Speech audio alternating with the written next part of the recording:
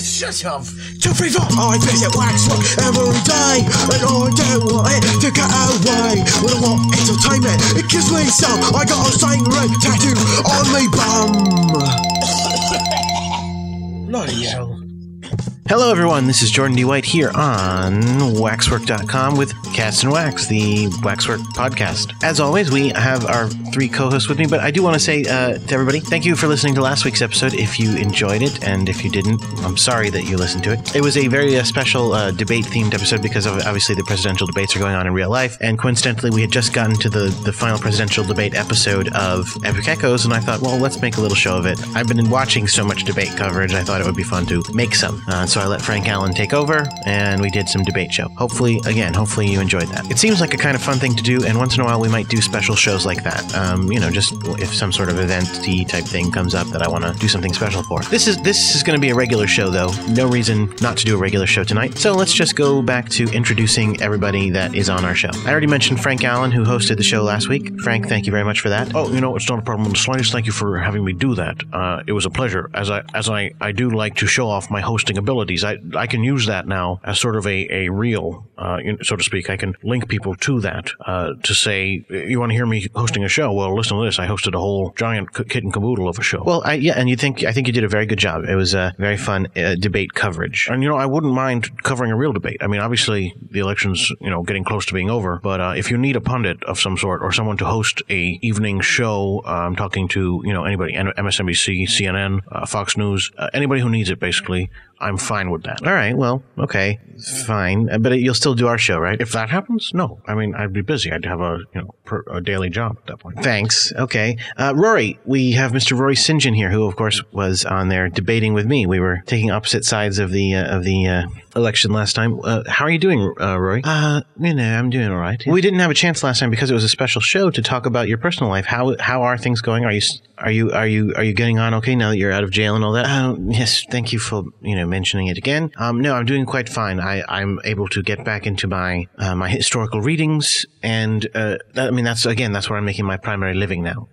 Just from doing extra historical readings for some, professional people, and for also some. I still have a few celebrity clients, but not as many as I did, obviously, since they don't mostly want to associate with someone who has been tied to a crime, even if the crime had nothing to do with the job that I'm doing now, so to speak. Well, from a point of view. Well, it does, in that you were in court lying using the method that you're using to perform these services. Well, no, that's preposterous. And that's like saying, well, you were in court lying out loud, and so now you're talking out loud, therefore it's very similar. So you admit that you were lying in court? Well, no, I wasn't lying. I wasn't lying. I did my time. I paid for the crime that I was convicted of. At this point, there's nothing else that needs to be done about it. So I don't need to admit anything. I don't need to incriminate. There's no incrimination possible because I've already paid for the crime. So you admit that you did the crime? No, I didn't admit.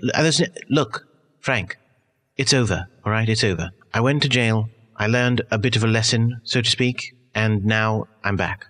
All right. Yes, absolutely all right. Speaking of other people who went somewhere and then came back, Mr. Scape White here. Scape, last week you were in Boca Raton, Florida. What was that all about? Oh, well, I just wanted to go on vacation and stuff. Tell us about it. What was it like? It was like, well... Were there beaches there? Beaches there. Yeah. Beaches with lots of sand? Oh, yeah. Yeah. There's lots of sand to poop in. No, beaches aren't to poop in. There's like water. You can go swimming. Well, why would I go swimming, Dad? I don't know. Why would you go? Okay. What do you? Then you can just lie on the beach and obviously not get a tan because you're covered in fur. No. Why would I do that? Okay. Well, I guess we should reveal that you didn't actually go to Boca Raton, Florida, did you? No. It was a joke for the show, I think. It was. I didn't get it, but Dad was like, this would be funny. Well, yeah. And I said, will you really send me on vacation? And Dad was like, No. Well, but you should have. Why would you want to? Look, like we just said, you couldn't even describe what Boca Raton, Florida would be like. All it would be hotter with a lot of sand around on the beaches. I don't even know what else there would be there. People, you can look at girls in bikinis. Why? Exactly. That's my point. Why would you want to? You could go down there. Maybe you'd see a shark. A what? A shark, Scape, a shark. Dad, There's no such thing as sharks. We've been into this before. There is a such thing as sharks, and if you went to Florida, you might maybe see one, maybe. I mean, it's not guaranteed. If you went to SeaWorld, you'd be pretty much guaranteed to see one. SeaWorld? Where you see things? That's what it's about? Well, I mean, you'd see a shark. That's not why they call it SeaWorld. Dad, this whole thing is not believable. It sounds like you make things up to try to scare me. Oh, there's some sort of giant killer thing that floats in water. What? It doesn't have legs. Everything has legs, Dad. What about fish? What about them? Fish is meat. No, but before it's meat, it's like a little thing swimming around in water. What? Dad, you make things up a lot. Fish is just like chicken. And chicken is like a bird. A chicken is not a fish. I mean, they're different. Dad. Jordan, this is. I mean, I don't know if you've ever met Scape. He doesn't really get stuff. I get stuff. I get stuff better than you guys do because you guys believe these lies that people tell you, apparently. Sharks. Oh, okay. Somebody goes, hey, there's a monster in the water with sharp teeth. Well, guess what? There's a monster here. I have sharp teeth. I'm like a monster in that respect. But nobody's like, oh no, let's make a horror movie about Scapey. There's no such thing as sharks. Okay. That's fine. We've got a good show lined up for you today. We've got an episode of Guard Duty. We've got an episode of Tractor Fiction. We've got an episode of Decker and Hayes. And in between, we've got stuff from Mr. Roy St. John and from Frank Allen. In the end, of course, we also have some listener mail, so it should be a blast. Rory, what did you think of the debate special? Did you enjoy doing that? Yes, I very much did. Of course, what I found interesting about it, of course, being that it was itself a bit of extra history. It was an extra historical episode of the show. Because, I mean, we all know that Epic Echoes is a show we listen to on the show, but then there we were kind of producing an episode of our series as though Epic Echoes were the world. And so that was, a bit of, like I said, a bit of extra history. We were doing, in many ways, what I do in my extra historical studies, except, of course, obviously, when I do it as a service, it would be more focused on the person rather than, the State of the Union and all. But generally speaking, it was similar. Well, no, it wasn't. I mean, I wasn't trying to do some bogus extra history. We were doing what are you trying to ruin everything for me? What? What's the problem? Well, I was going to use that as a reel, but now you're pointing out that it's really sounding like bogus lies. I was thinking, well, this will show that I can be the host of a show, the host of a presidential show. And it was all in fun, playing along, but I wasn't trying to produce lies. And now you're making it sound like I'm a liar. No, I didn't say you were a liar. I said it was an extra historical production. That's the same thing as being a liar. It's the same thing. That's what lies are. I mean, that's what extra history is lies. Frank, I mean, do you have to look at it that way? I mean, you did have fun. I mean, it's just like you were saying before he said that. It was all in good fun. You were a host of a show. You can still use it as your reel. But people are going to think I'm a liar. People are going to think I'm associated with, things like extra history, and that I'm not. That's nonsense. I just don't understand why you can. If I hadn't said anything, you would have been happy to have done extra history without realizing it, and it wouldn't have been a problem. But here you are, and it is a problem. Well, yeah, you pretty much summed it up there. I don't understand why you don't understand that. You're very frustrating. You're a very frustrating man. Well, I don't care. Now I can't use that. Great. Well, I'm sorry for that, Frank. I'm sorry for that. Well, why don't we get right to our first show? This is Guard Duty. It's a episode featuring Captain Fantasy and Peas Blossom, and hopefully they will talk about some fun stuff. Hopefully you all will enjoy it as well. The Earth Guard. The planet's most powerful heroes united in the common goal of protecting the innocent people of planet Earth and defending them from threats of all kinds.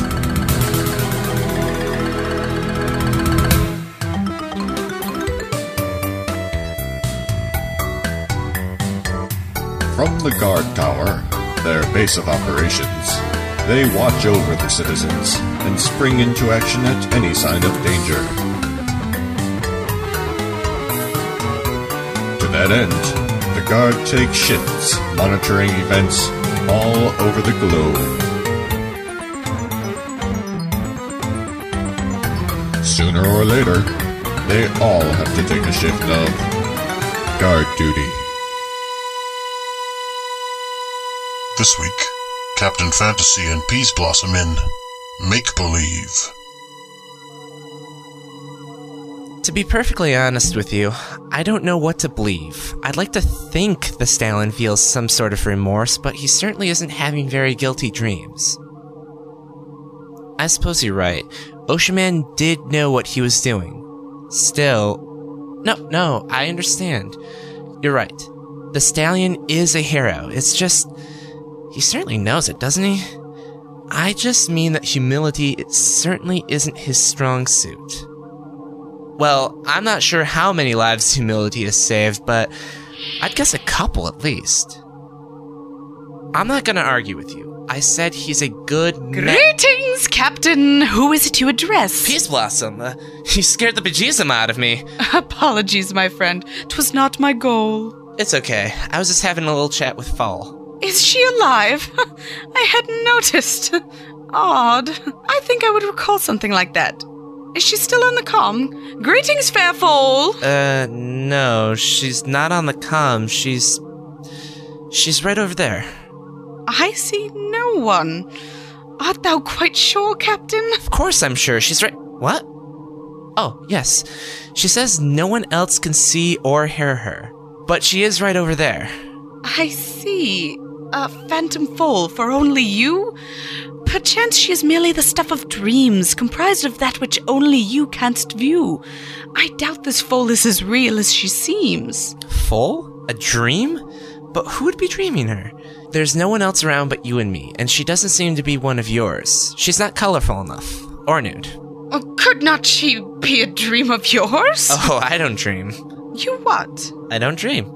At least I don't think I do. How can you tell you're dreaming? Is that the part where everything makes sense, or...? If you ask me, this ugly world of man makes no more sense than flights of fancies do. At least in dreams, both the love and beauty can and do take precedence o'er so-called truth. How one can live here I will never know, unless they be one banished as I. Beats me. I don't live here. I'm just visiting.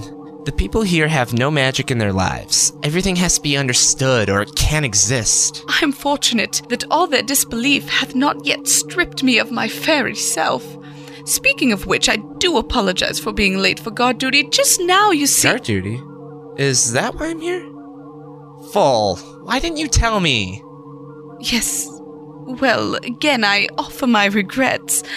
A flock of fans were hounding me, you see, and being such a generous soul— What was the fight about? Fight? With Binary Girl. Isn't that what you just said? Nay. Oh, sorry. World of Dreams is bleeding into reality again. Gosh, maybe Full isn't real. Binary Girl and I? Having a fight? How fanciful your dreams can be, Captain. But what would she and I argue about? I haven't seen Barbara since last mission. Why would I? What is she to me but— 3 times? Just this morning? So how did that lead to a... Did you not just say that you... Captain! Methinks you need to learn restraint! Oh, I'm sorry. It's difficult to focus with you around. Humph!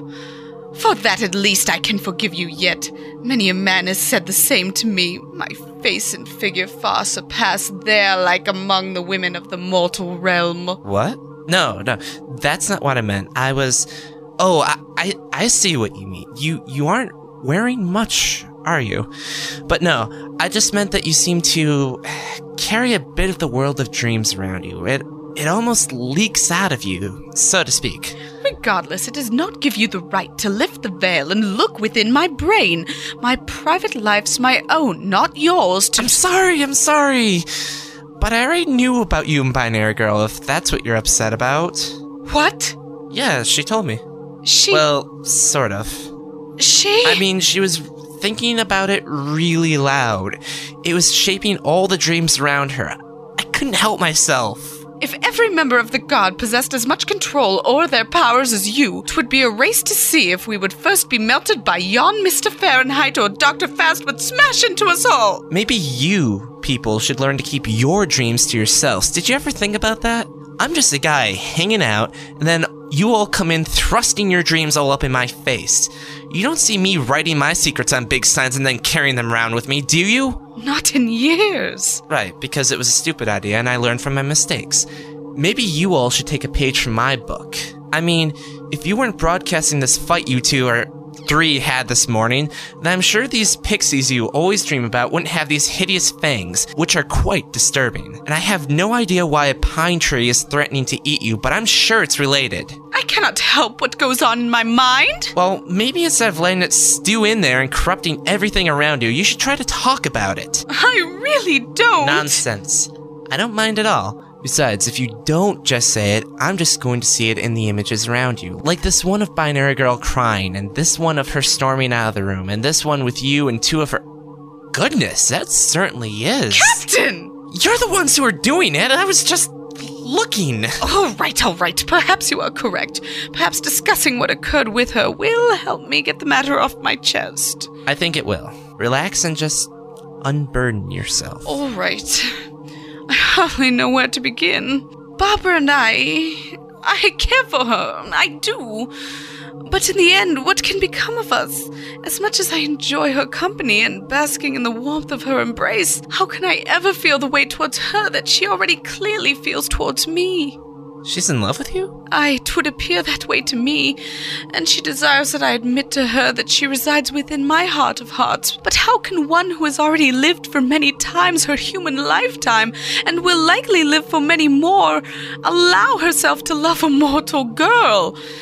Even were she to somehow live a life as old as eldest mortals ever grow, 'twould only be a moment in my eyes. How could I willingly attach myself to something so fleeting as love with her? That's a pretty defeatist attitude. I mean, why bother to breathe in when you're only going to have to breathe back out again? And even if we leave lifespan aside, so many other problems still exist. Let's say I give myself to her in full, and then my queen calls me back from exile. How could a woman e'er compare to that? To finally returning home at last, I'd have to leave her alone here, and that wouldn't be a thing I'd like to do. Methinks the lady doth protest too much. Dost thou mock me? No, it was a... No. I just mean that it sounds like you might be trying to convince yourself of the reasons not to love her. Indeed? But why would I need to do that?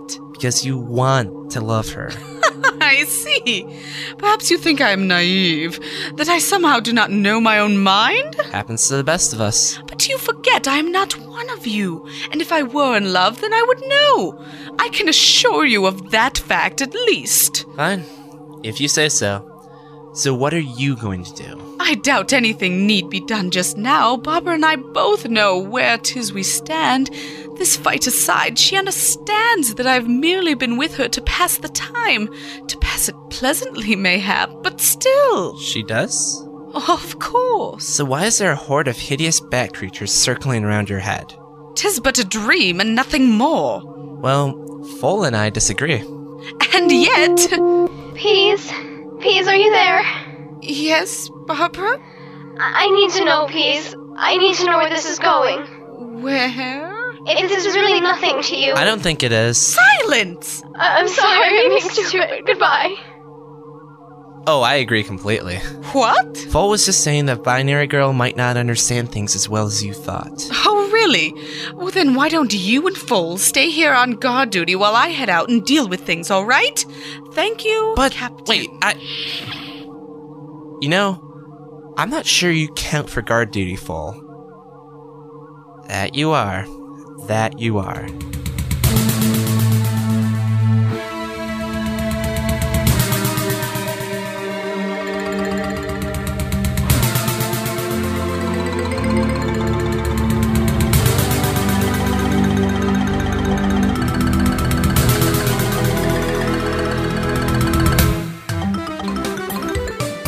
Guard Duty by Jordan D. White, with Michael D. Mikowski as the narrator, Angela Timon as Peas Blossom, Nicholas Roach as Captain Fantasy, Lynn Nelson as Binary Girl, with theme song by Michael D. Mikowski.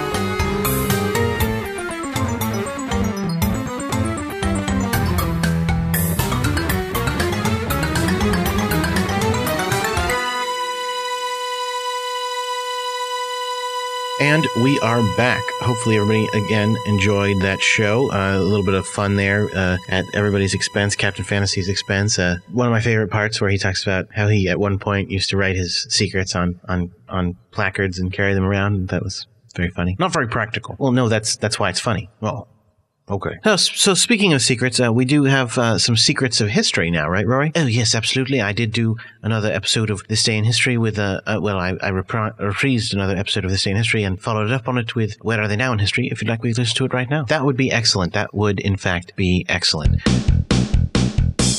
Hello, my name is Rory St. John. This is WHRW Binghamton with This Day in History. On October 20th, 1944, after advancing island by island across the Pacific Ocean, U.S. General Douglas MacArthur wades ashore onto the Philippine island of Leyte, fulfilling his promise to return to the area he was forced to flee in 1942. Just like you said he'd come back!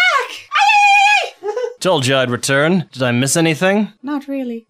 Well, hello, little Filipino boy. You're looking very strange. Are you all right? No. Why don't you tell me what's wrong, small Filipino child? I found this shell and I stuck it up my nose. I told him not to. I understand. You guys always do go to pieces without the supervision of a white patriarchal power. Here, Filipino child, let me get that out with my corncob pipe. I'm so backwards, thank you. Anytime. Oh, my hero. What MacArthur did not realize was that he was violating the cultural standards of Leyte, in which they are supposed to stick things up their nose, unlike the rest of the world where we realize it's a medical problem. They did, in fact, kill him shortly thereafter and throw his bits into the sea. This is This Day in History on WHRW Binghamton, where we always tell the truth. But I knows a few more things about this fact.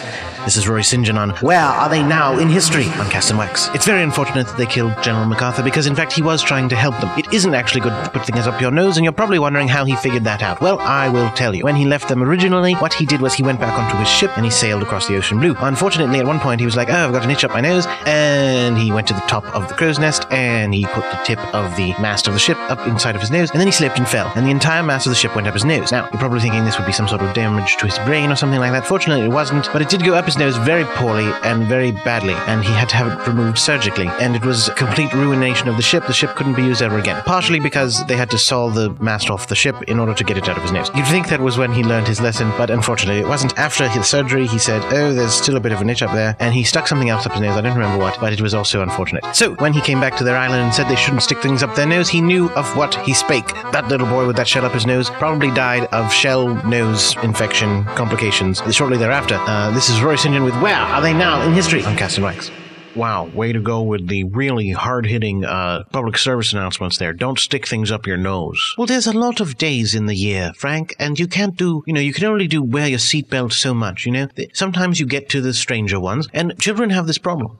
Children do stick things up their nose, so they have to learn, that that's not the right thing to do. No, because children aren't listening to this podcast, and if they are, that was probably inappropriate. I mean, you've got people sticking masts of ships up their nose. Not to mention earlier in guard duty, there was probably some stuff that was inappropriate for children, some sex jokes there. Later on, we've got lesbian detectives. This is not a kids program. Well, but I keep people from swearing on it. No, that's not enough. It's a violent show. Well, but Frank, I think it's relatively family friendly. I mean, I wouldn't recommend it for like a toddler, and I wouldn't recommend it for someone maybe under I don't know, maybe someone who's a teenager could enjoy it probably, and then beyond that. Well, exactly that. There you go. So it's not actually family friendly. Well, there's families with children that are teenagers and up. Oh, okay, so some sorts of families, but there's families where everybody's 100 years old. You could let that family listen to it, except they probably don't understand it because they're really old. That's not very nice. Anyway, look, this is all irrelevant. The point is, nose sticking upness is not necessarily an important issue that's hurting the people of today. I don't know why we would need a special thing just telling us not to stick things up our nose. Because people sometimes have stuck things up there. Look, I don't need to explain myself to you. I don't need to justify myself to you. This was a person who was a general in the army, and he almost died from sticking not one, but two different things up his nose in two different instances. And then he came back and tried to share that knowledge with some people, and in their unfortunate ignorance, they killed him for it. And the child who did it died as well. So the point is, this is an important issue, and it affects people's lives. There are people whose lives ended in fake land, in not real, imaginary. Oh my God! All right, listen to this, Rory.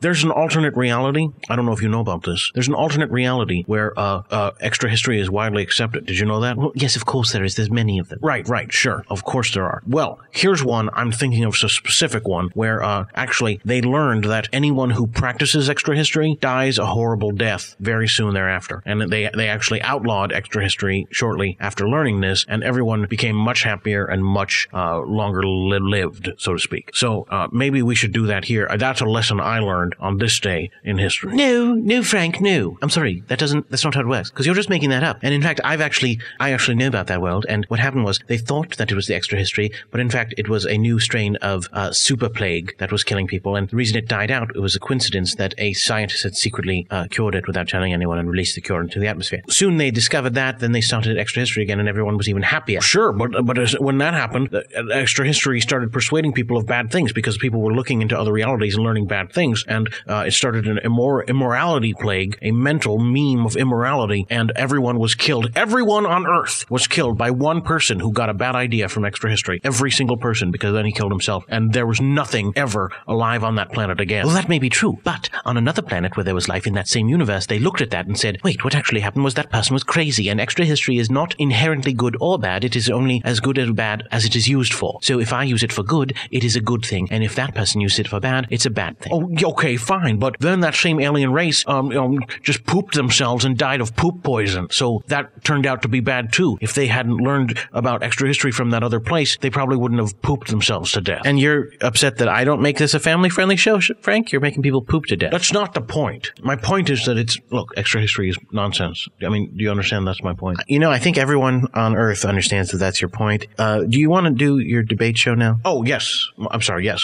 Tractor Fiction? Yes, Tractor Fiction. Right. This is it's a very interesting episode because it's kind of a sci-fi episode of Tractor Fiction. Well, science fiction is kind of like lies, you know. No, science fiction is not like lies. It's fiction. It's got fiction right in the title. That's what the phi stands for in the sci-fi. Fine. Right. Well, so this is called The Last Generation. Let's listen to it. It's something else. All right, let's go.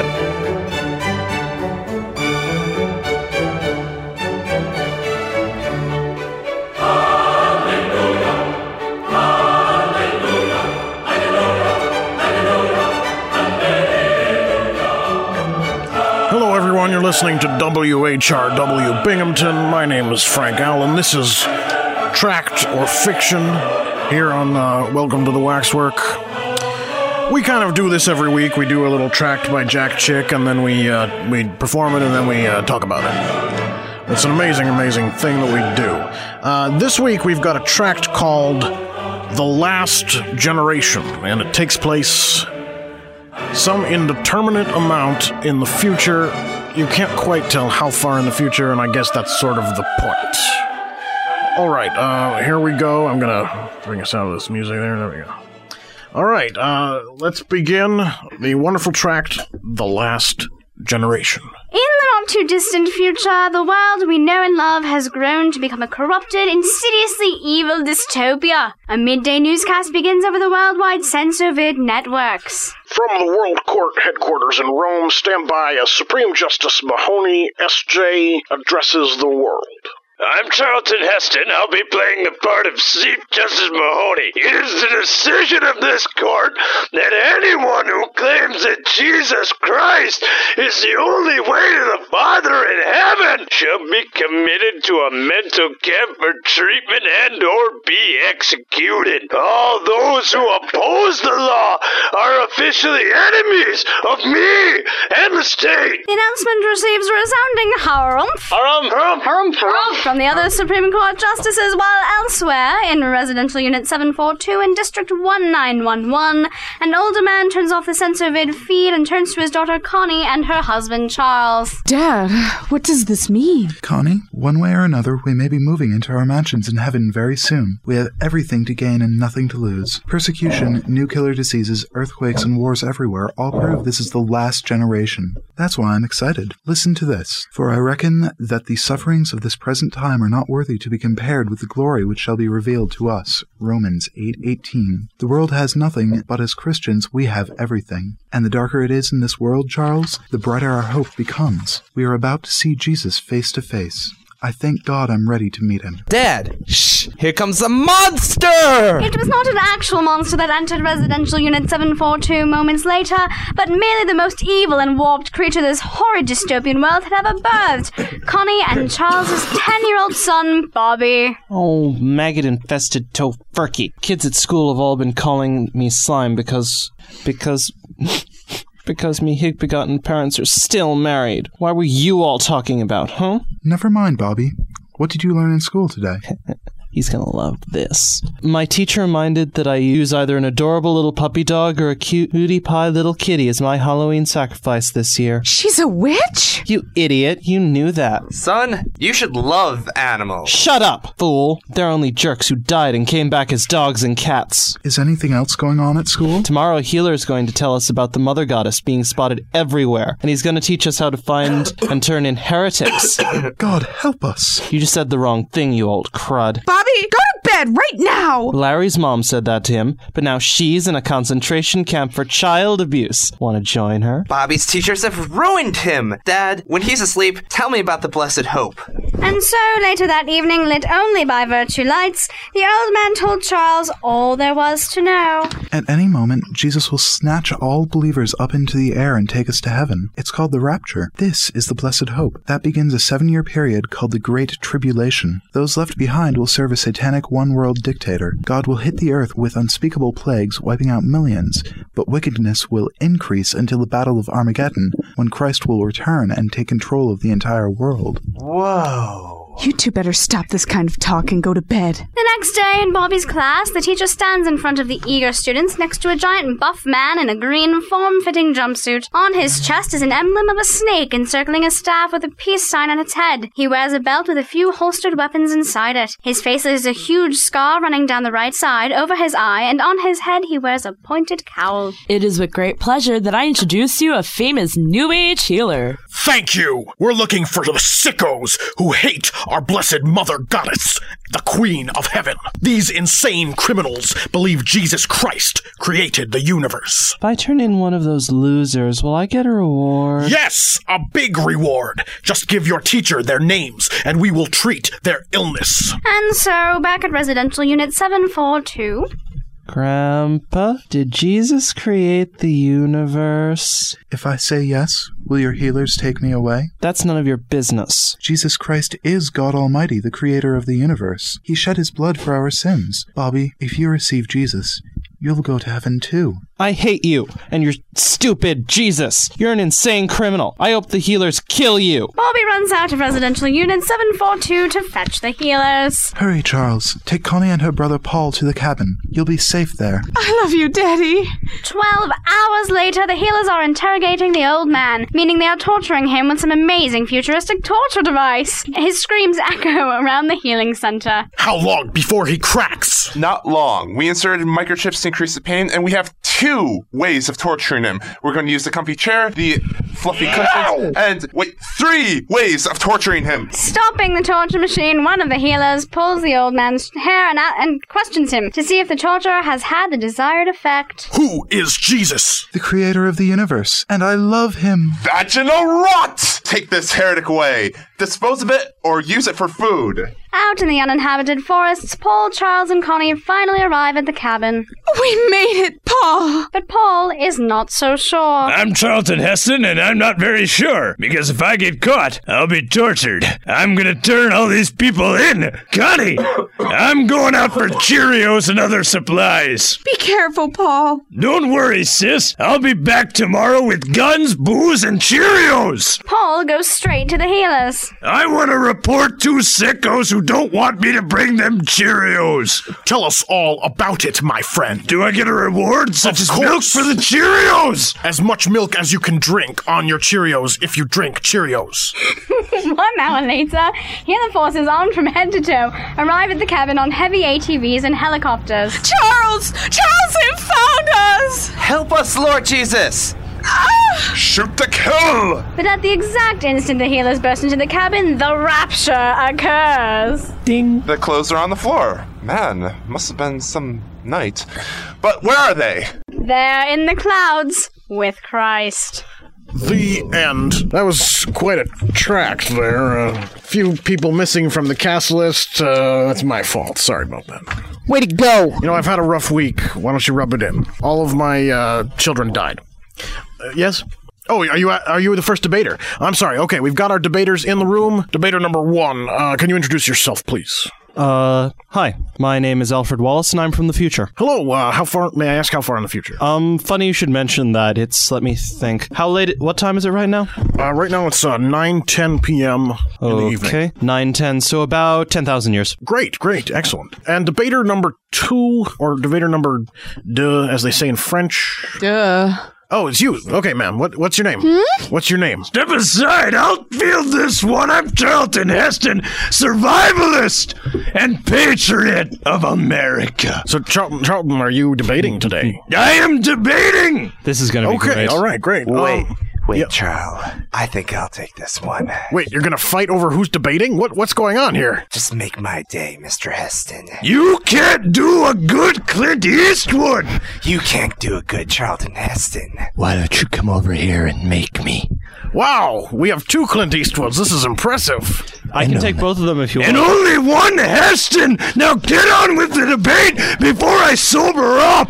All right. Oh, no, we're gonna do Mr. Heston versus Mr. Wallace from the future. All right. Yes. Now, here's a penny. Look at that. Did you know that, Charlton Heston, you think this tract is true, and Mr. Wallace from the future says that this tract is false? Eminently appropriate, actually. Why don't you tell us all about it, Mr. Wallace? Okay.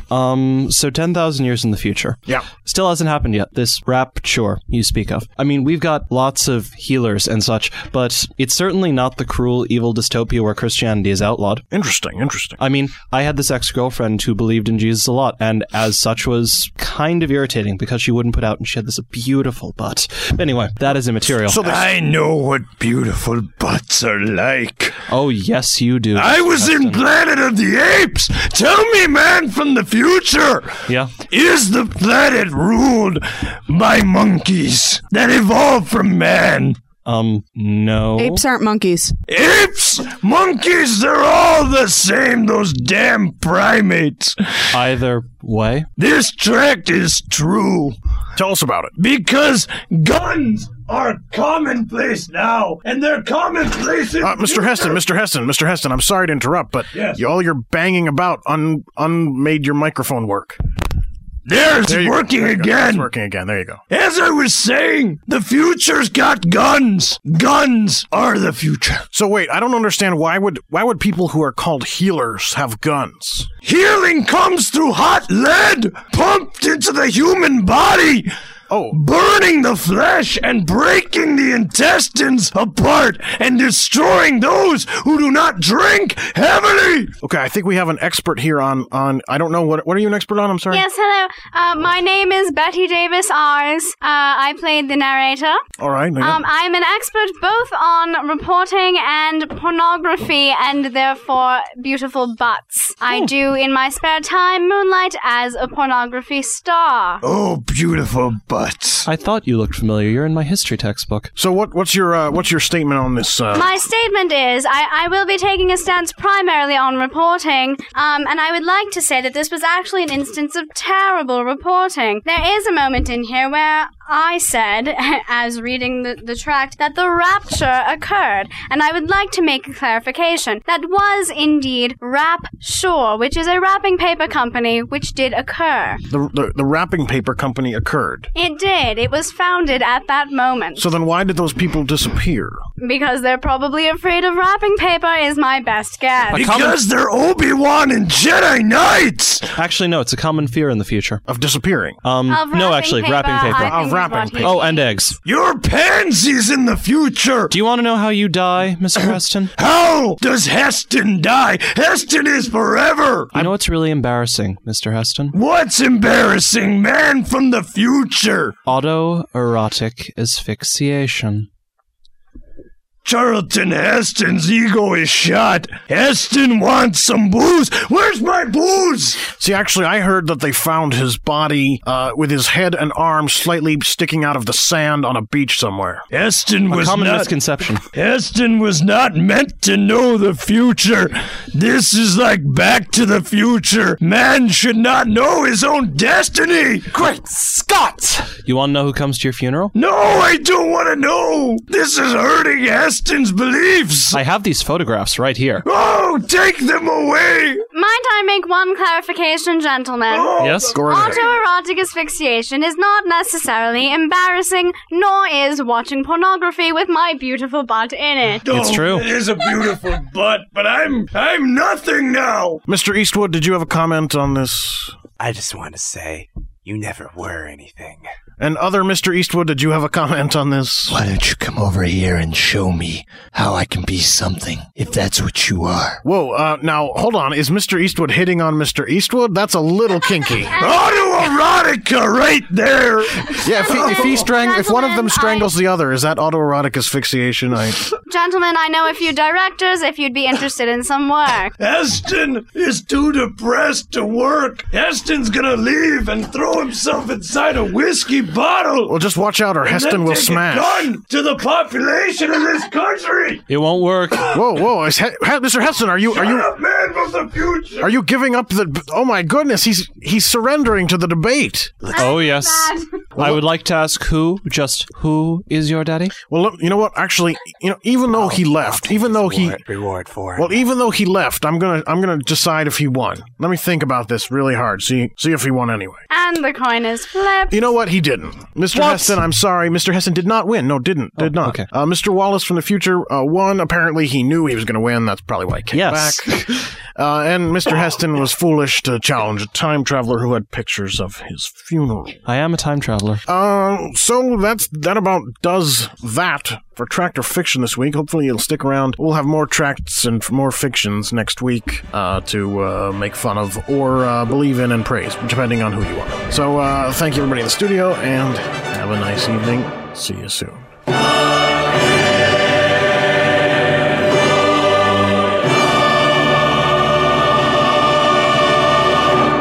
That episode of Tractor Fiction featured the voice talents of Frank Allen, Scott Finbow, Lynn Nelson, Nicholas Roach, Daniel Schwartz, Sam Thomason, Angela Timon, Devin White, and Jordan D. White. And Frank, I have to tell you immediately that again was an example of extra history. It postulated a different reality, and it is a reality that exists in certain dimensions. Did you know that? No, Rory, it doesn't. First of all, it doesn't, okay? Second of all, it was a Jack Chick reality, so it was made up by Jack Chick and not by me. I didn't endorse that reality. It was a goofy, stupid tract. Well, if you want to get technical about it, I mean, realistically speaking, if there really are infinite realities, then each reality is an infinite number of combinations, and therefore each tract of Jack Chick's does correspond to another reality. No, that's not... Okay, we've already disproven this. No, nobody's disproven this. If somebody had disproven it, I wouldn't believe it anymore. Well, no, because I did disprove it. You didn't disprove it. I said that...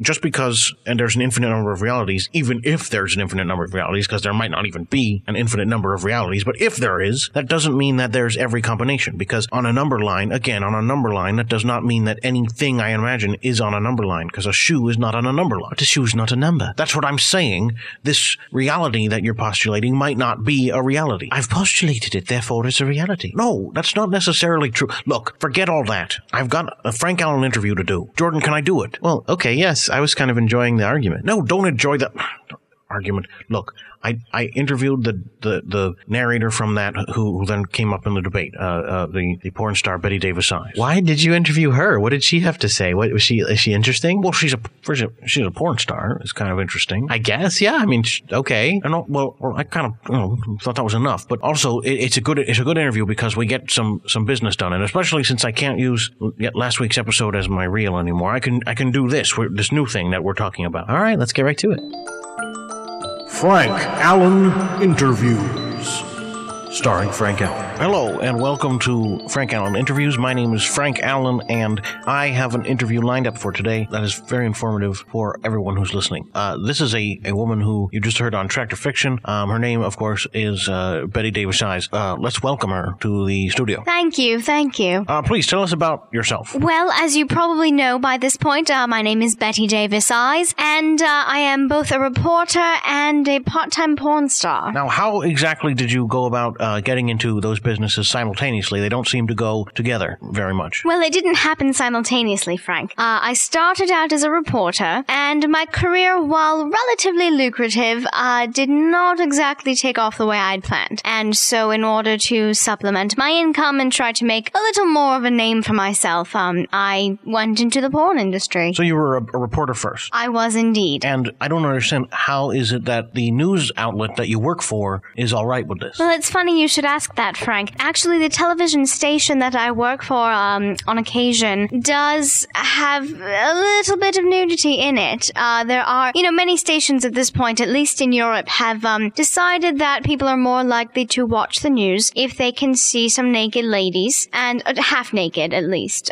top up. But, that's sort of how my career was sparked. There was an accidental shot on one of the newscasts that I did that showed off my behind, which I'm told is quite lovely, and I was called by several directors at that moment. Now, okay, so your name is Betty Davis Eyes, is that correct? Yes, more or less, yes. Now, why would you say more or less? Well, Frank, it sort of started out as my porn name. Every star in porn videos has a special stage name they use. It was a nickname I had received in primary school, and I just thought it was kind of cute, a little seductive, a little flirty. But since I didn't really want my real identity revealed because I was doing both of these things at first, I just changed my name. So it is technically my name, it's just not what I was given at birth. Well, okay, now this is very confusing. So you're saying, so that's your porn name but not your news name? You have a different news name? No, now I do have that news name. But you were on the news first, so you would have had another news name. Yes, but I'd prefer not to reveal it. Well, wouldn't people be able to find it pretty easily, wouldn't they? Sure, but I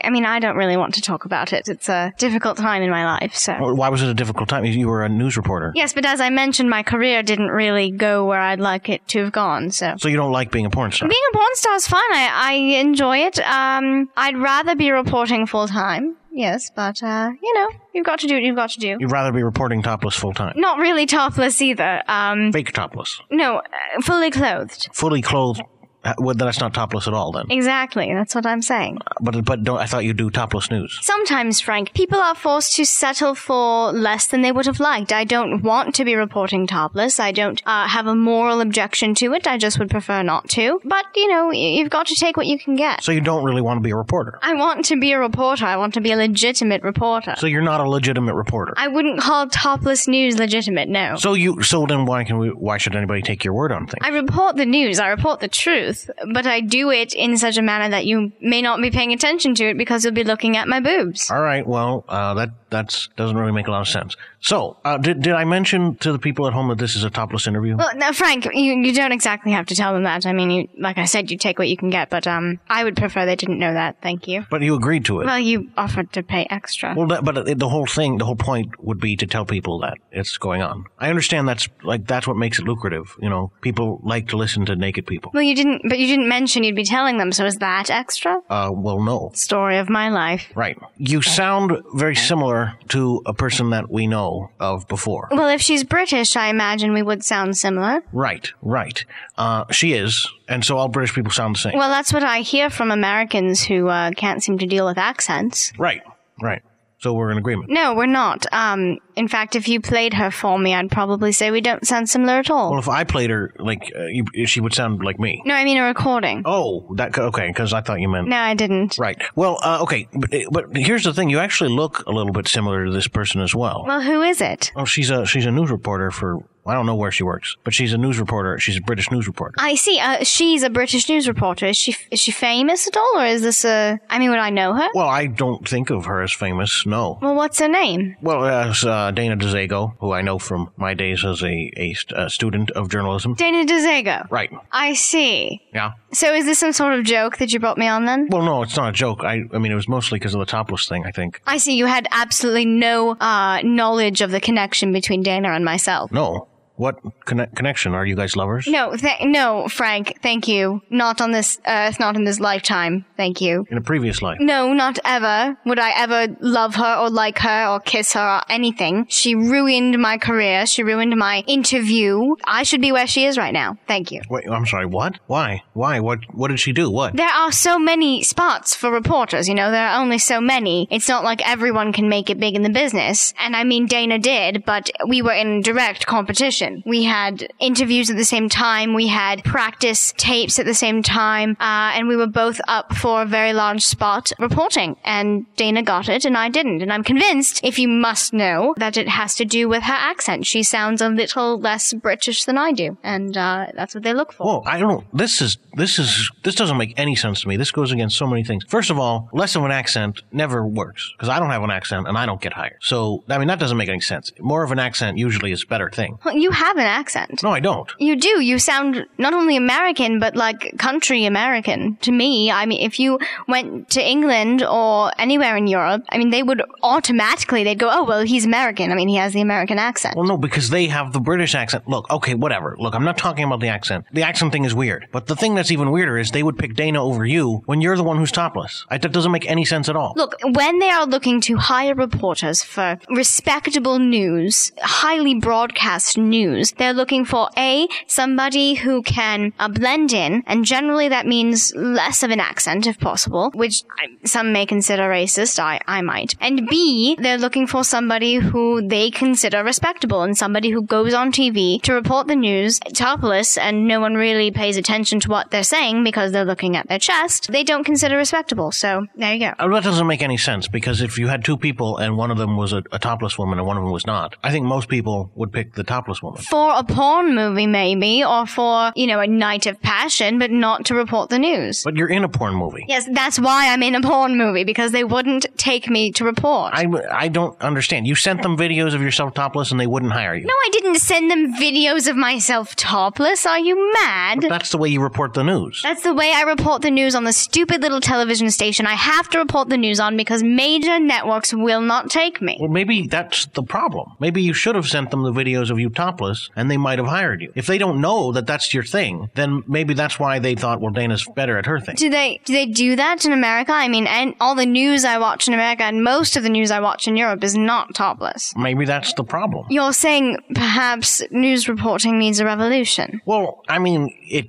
clearly does, because, I mean, there are people who should be doing news who aren't doing news. So something's got to go. Something's got to change. Frank, I think you're absolutely right. And I think, this is amazing. This is I have hope for my career now. I think I'm going to do it. I'm going to go home. I'm going to record a topless story, a big story, and I'm going to send it into all the major networks. I've got a story for you. What's that? All right. A couple of years ago, in town in New York, there was a guy who was killed, and they never found the murderer, but I know who did it. A murder mystery? Well, it's not a mystery. I know who did it. But then how come no one else solved it? How come you didn't tell the police? I tried to tell the police, but they didn't believe me. I was like a voice alone in the wilderness. A murder and a police cover-up that I could report topless? Yes. Let's do it, Frank. All right, here's the deal. There's a girl who did it. Her name is Lynn Nelson. You have to expose her for what she is, murderer, and get her to go to jail. Topless. Well, I don't care if she's topless when she goes to jail, but you got to expose her. No. I mean, I guess that's a way of exposing her. No, I have to report the story topless. Well, sure. I mean, why not? No, that's the whole point. I thought that was the point. You said if I reported topless and I sent in an audition tape like that, they'd be likely to take me and we were going to revolutionize the news. Well, people are going to watch that tape longer than they're going to watch a not topless tape. I'll tell you that much. All right, let's get on it. Where do we start? I just told you. You got to expose this girl. But how do I find her? I can tell you where she lives. All right. And you can hound her. Well, you mean investigate her. Whatever you got to do. All right, Frank, I'm going to do it. When we are done with this interview, I'm going to get her address from you. I'm going to investigate the story. I'm going to take my shirt off and my underwear off, and I'm going to make an audition tape that I'm going to send to the networks. And you'll write me a recommendation, right? Sure. Your underwear? My brassiere. Oh, okay. I thought you were going to do full nude. No, only topless. All right. Unless they pay more. Well, they would. then we'll talk. All right. This sounds like a good deal, and you won't rest until she's in jail. Well, at least I won't rest until I have a career on the news. And she's in jail. If she did it. She did. All right, then. Yes. Yes. Good. Then that's that. All right. Well, that was a very productive interview because we are going to make things happen. Justice is going to be served, and you'll hear about it here on Cast and Wax as soon as humanly possible. Thank you for doing this topless interview. Thank you so much for having me, Frank. I have a new outlook on life and a newfound hope for my career, and it's all thanks to you. So thank you very much. No problem. This has been a Frank Allen interview, and there'll be more soon.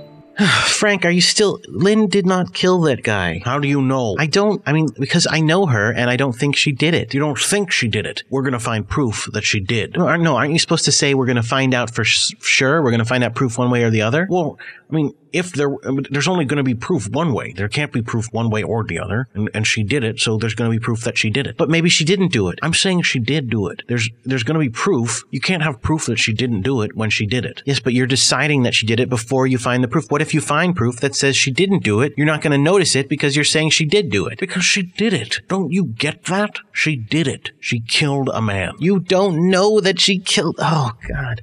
Why are you doing this, Frank? She didn't kill anybody. She's a good person. She writes shows for us. She acts on our shows. She plays all sorts of different characters. I don't understand why you're accusing her of murder. Well, I don't understand why she's denying it when it's clearly true. The one theory is that she didn't do it. Jordan, we're going to find this proof, and you're going to eat your words. Fine. Here we go. I'm going to eat my words. You know what? Let's move right along.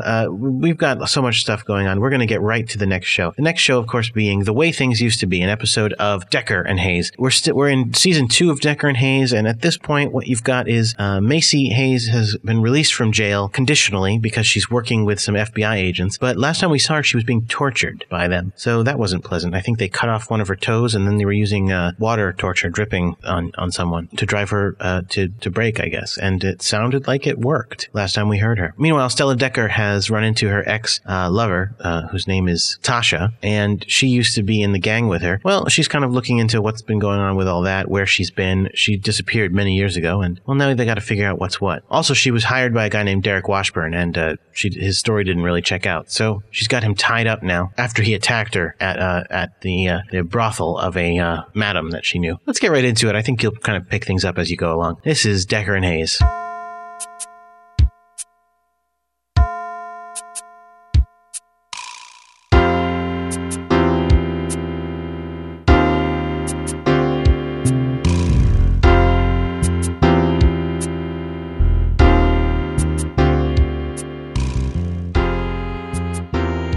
Decker and Hayes, Season 2, Episode 4, The Way It Used to Be, by Nicholas Taylor Roach.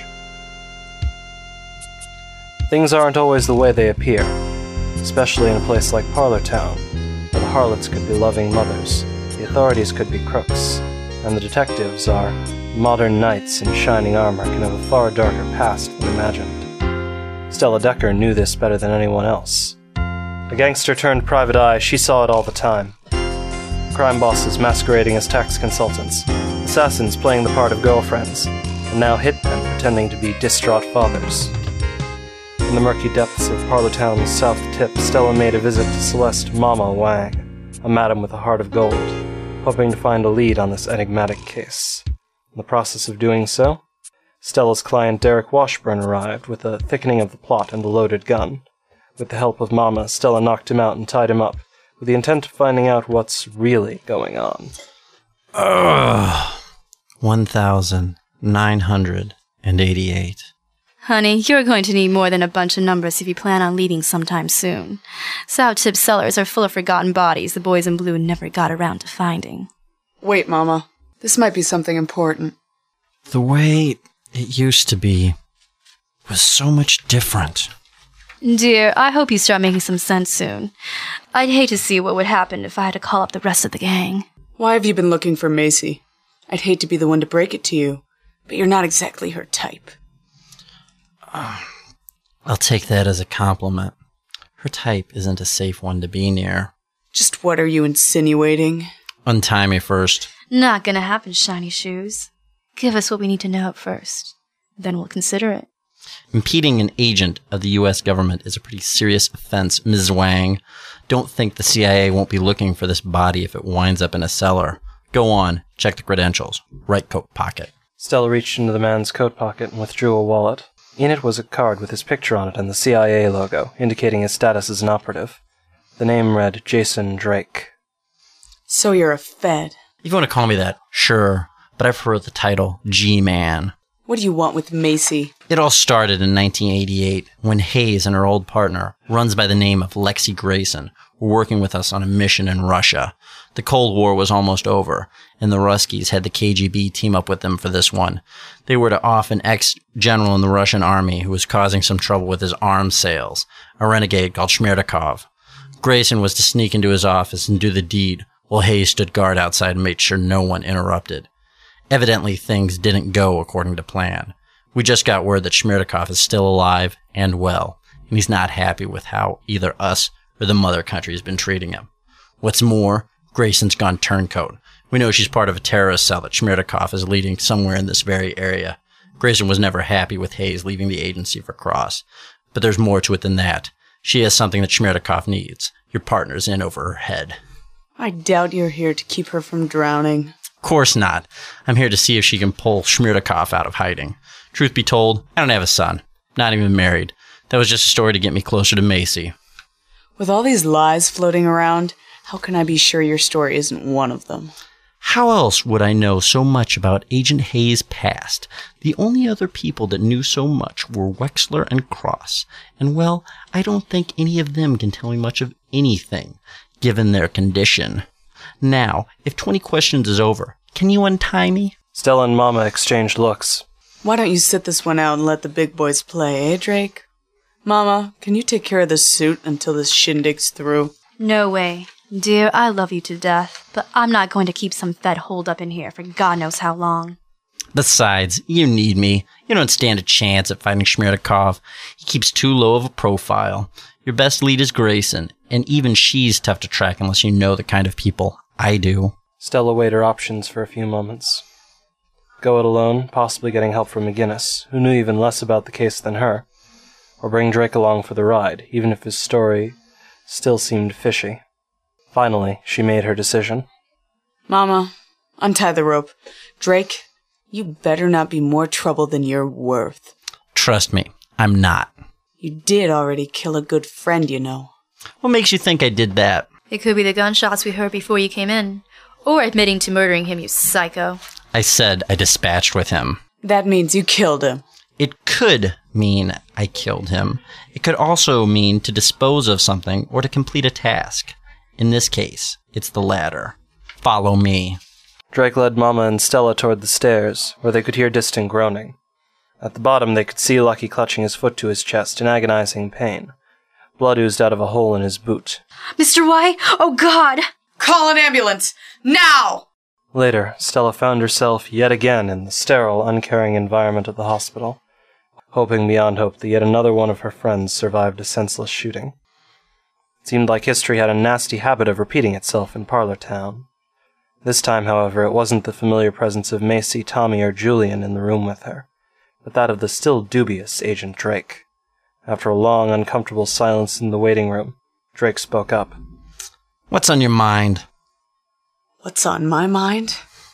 In the last 24 hours, I've met two old friends so close they were like family to me, only for some crazy jackass to come along and shoot them, putting them in here. That's what's on my mind. And guess what? I don't even know why it happened either time. Look, Stella, he wouldn't let me in. So you had to shoot him? Yeah, I had to keep up appearances. The plan was to wound him so people knew I meant business, take you out of there at gunpoint, then explain everything to you personally so I wouldn't blow my cover in front of these two. Now, at least one person who shouldn't know about my operation does. Well, I'm sorry to be an inconvenience.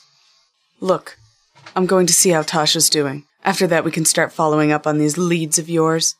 And you better be here when I get back. CIA, mafioso, whatever. I don't care who you are. That said, Stella got up to ask the receptionist if it was still visitation hours. Elsewhere in town, Tommy Potsdam was en route to the apartment office of Paige Rose. With Stella's visa being overdrawn, the check turned out to be the only option they had. Passing the Blue Diner, Tommy couldn't help but remember the fiasco that went on there, landing Macy Hayes in prison and his girlfriend 6 feet under. A few blocks down and 3 stories up, he found the door to Paige's apartment ajar, with a sign hanging off the doorknob reading, "Out to lunch." Silly girl. Makes a living off looking into other people's things, and she can't even put a little effort towards keeping others from doing it back. Well, I'll just drop off the check inside. As a precaution, Tommy knocked on the door a few times. When he was certain she was still out, he stepped in. Paige's housekeeping skills were about as sloppy as her security. Take-out food containers, papers, and other things were strewn about the place. He found some relatively uncluttered portion of Paige's desk to place the envelope Stella had given him. That part's done. I do say, Miss Decker and I keep a far cleaner ship than this Paige woman. As he started for the door, Tommy heard the phone ring. It took everything inside of him to resist the well-conditioned urge to pick it up and say, "Decker and Hayes?" He continued for the door instead, letting it ring until the answering machine picked up. He stopped when he heard an all-too-familiar voice. "Yo, this is McGinnis. Kudos on the bugs in a room, kid. I could use someone like you in my office. Been a while since I've had a partner, too, and not in that way. McGinnis and Rose. I like the sound of that. Call me if you're interested. Anyway, I also called to thank you on the intel. Knew there was something suspicious about that Grayson and Landsberg. I may need your services a little bit more. Leads aren't coming easy with these two. Give me a call back when you can, babe." God, she is bugging us. Aw, now I feel hurt. All this time I've been nothing but a bother to you. Paige, you're back. Damn right I am. What the hell are you doing in my apartment? Dropping off your check. What the hell are you doing invading my employer's privacy? That's none of your concern. Julie and I figured you wouldn't approve, so we kept it a secret. Bloody right I wouldn't. Miss Decker needs to know about this, as well as those Grayson and Landsberg fellows. No, Tommy, you don't understand. Out of my way. Tommy pushed past Paige and bolted down the stairs before she could say another word. He ran in a dead sprint until he got back to the office. Miss Decker! Miss Decker! I was right. Paige is spying on us. He got as far as his desk before he felt another presence in the room, and it wasn't Stella's. Turning, he saw a gun trained on him. Its holder? Macy. "Kid, I think that's the least of your worries right now."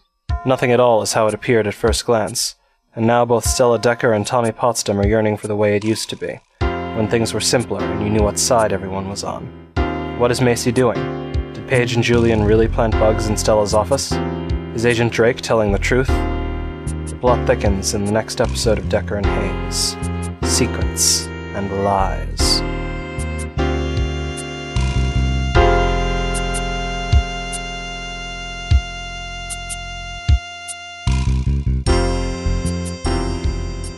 In that episode of Decker and Hayes, the narrator was Daniel Schwartz, Stella Decker was Angela Timon, Macy Hayes was Lynn Nelson, Tommy Potsdam was Nicholas Roach, Julian McGinnis was Rich Bellin, Derek Washburn was Elijah Weberham, and Paige was Magdalena Richards.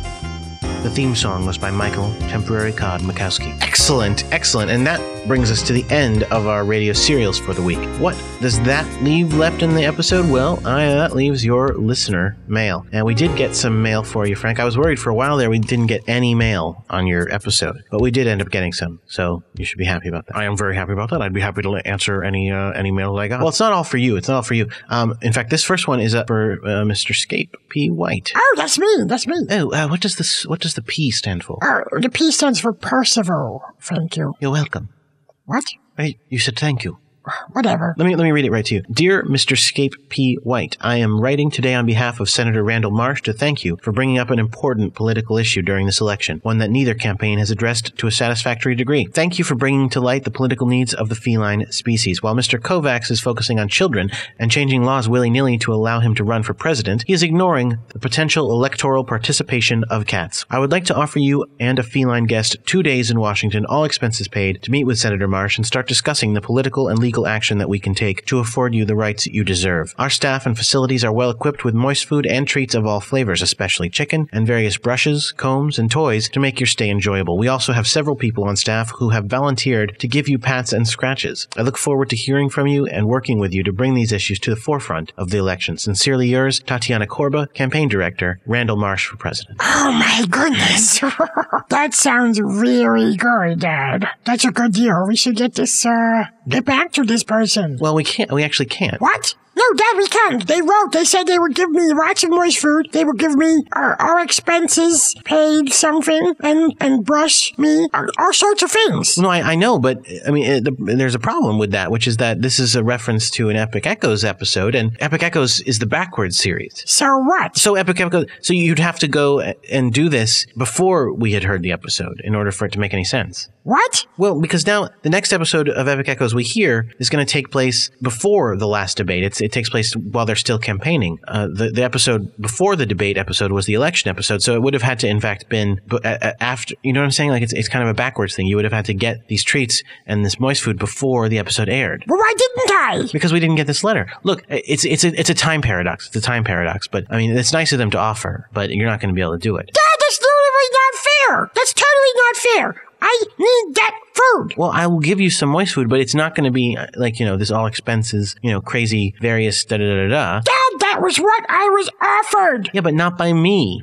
This is so not fair. Why do I never get anything? You get lots of stuff. Oh, you're such a liar. I'm going to move on to the next letter. This one is specifically not for Scape. Oh, that's not true, but it's for Frank, Jordan, and Rory. Let me read it. Dear Frank, Jordan, and Roy, as a successful restaurant owner, I have a significant amount of influence in my community. Originally, I was an avid Kovacs supporter, but his support of the Jam It Up issue has ruined my business and driven me, frankly, a little batty. At first, I followed it literally and loyally, adding heaping jam in all my recipes for breakfast, lunch, dinner, and dessert. Well, you can imagine what this did for my restaurant. All my regular clientele left, and I had to declare bankruptcy. Then I thought maybe he meant my life, jam up my life. After a few days of smearing jam on the wall, floors, pillows, pipes, and you name it of my house, I found myself with a very expensive project on my hands and no way to pay for it. I had to sell my house as is and pay enormous fines and am now even more in debt. How can we possibly elect someone whose policies are so financially unsound and harmful to the majority of America? Sincerely, another Marsh supporter, Betty Baker. Betty, I am with you on Marsh. I don't really support Jimmy, unfortunately. I like the guy as a guy, but he's a good adventurer, but I don't support him as president. Unfortunately, since it's a backward series, we know he wins. So it's no big deal. And it turns out that,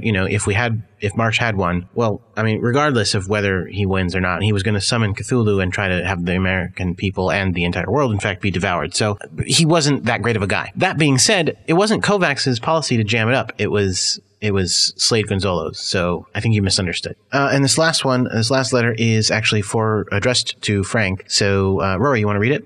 Well, fine, I suppose. Dear Frank, thanks for your excellent and informative coverage of the debates and the election so far. Our organization is very excited to endorse Jimmy Kovacs and is proud of his work for youth rights. Finally, young people can vote and even run for president. We also look forward to working with President Kovacs to lower the ages to drink, drive, purchase tobacco products, and to give back the youth the rights that they have been denied thus far. Keep up the great work, and thanks for helping to spread the word about this great candidate. Best, Brad Bifton, Youth Rights League. Well, okay. I mean, what? Well, I think we kind of established that he doesn't have young people voting yet. I guess they could maybe do that in the future. He has to, get that passed and all. I don't know if he bothers when the whole Tralis attacking Earth thing takes a lot of his time. I don't think he was going to do the drinking and driving thing.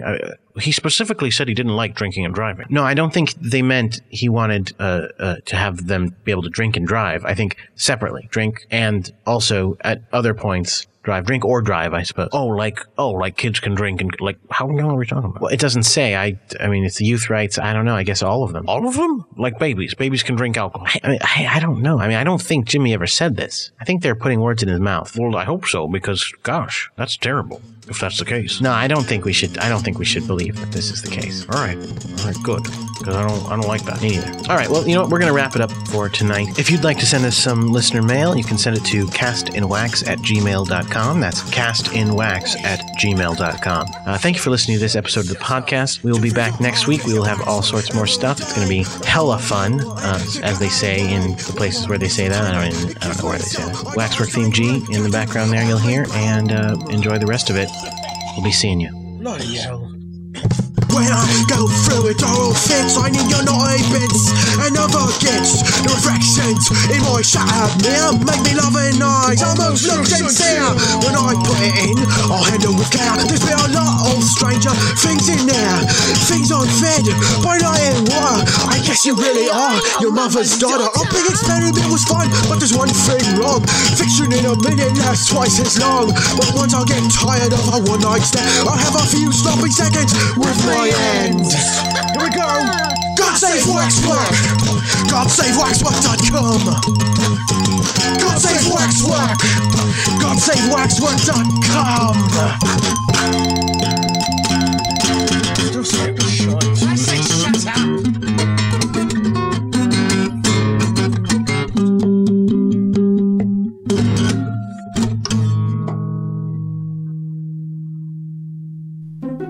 On the next episode of Cast in Wax. On guard duty, Broadband and the Jack discuss how far they would go to win. No one is implying that you're some sort of villain in disguise. You can be a good person in real life and still cheat at Scrabble. But I don't! You don't have to convince me, personally. I think I prefer to believe you're some sort of idiot savant. Hey! On Debatorium, we discuss global warming. Now, global warming, I thought it had to do with many, many, many years, like centuries type stuff, rather than like days. Must it be a century for the sun to rise or the moon to set? No, that's a day. And on Epic Echoes, the Kovacs campaign deals with an October surprise. Oh, my hair burst! Drawis, are you okay? I'm fine. I just couldn't listen to that man talk about Julie like she was some sort of political ploy. Shame about the TV, though. All this, plus a Frank Allen interview and Rory St. John's This Day in History, coming October 27th to waxwork.com.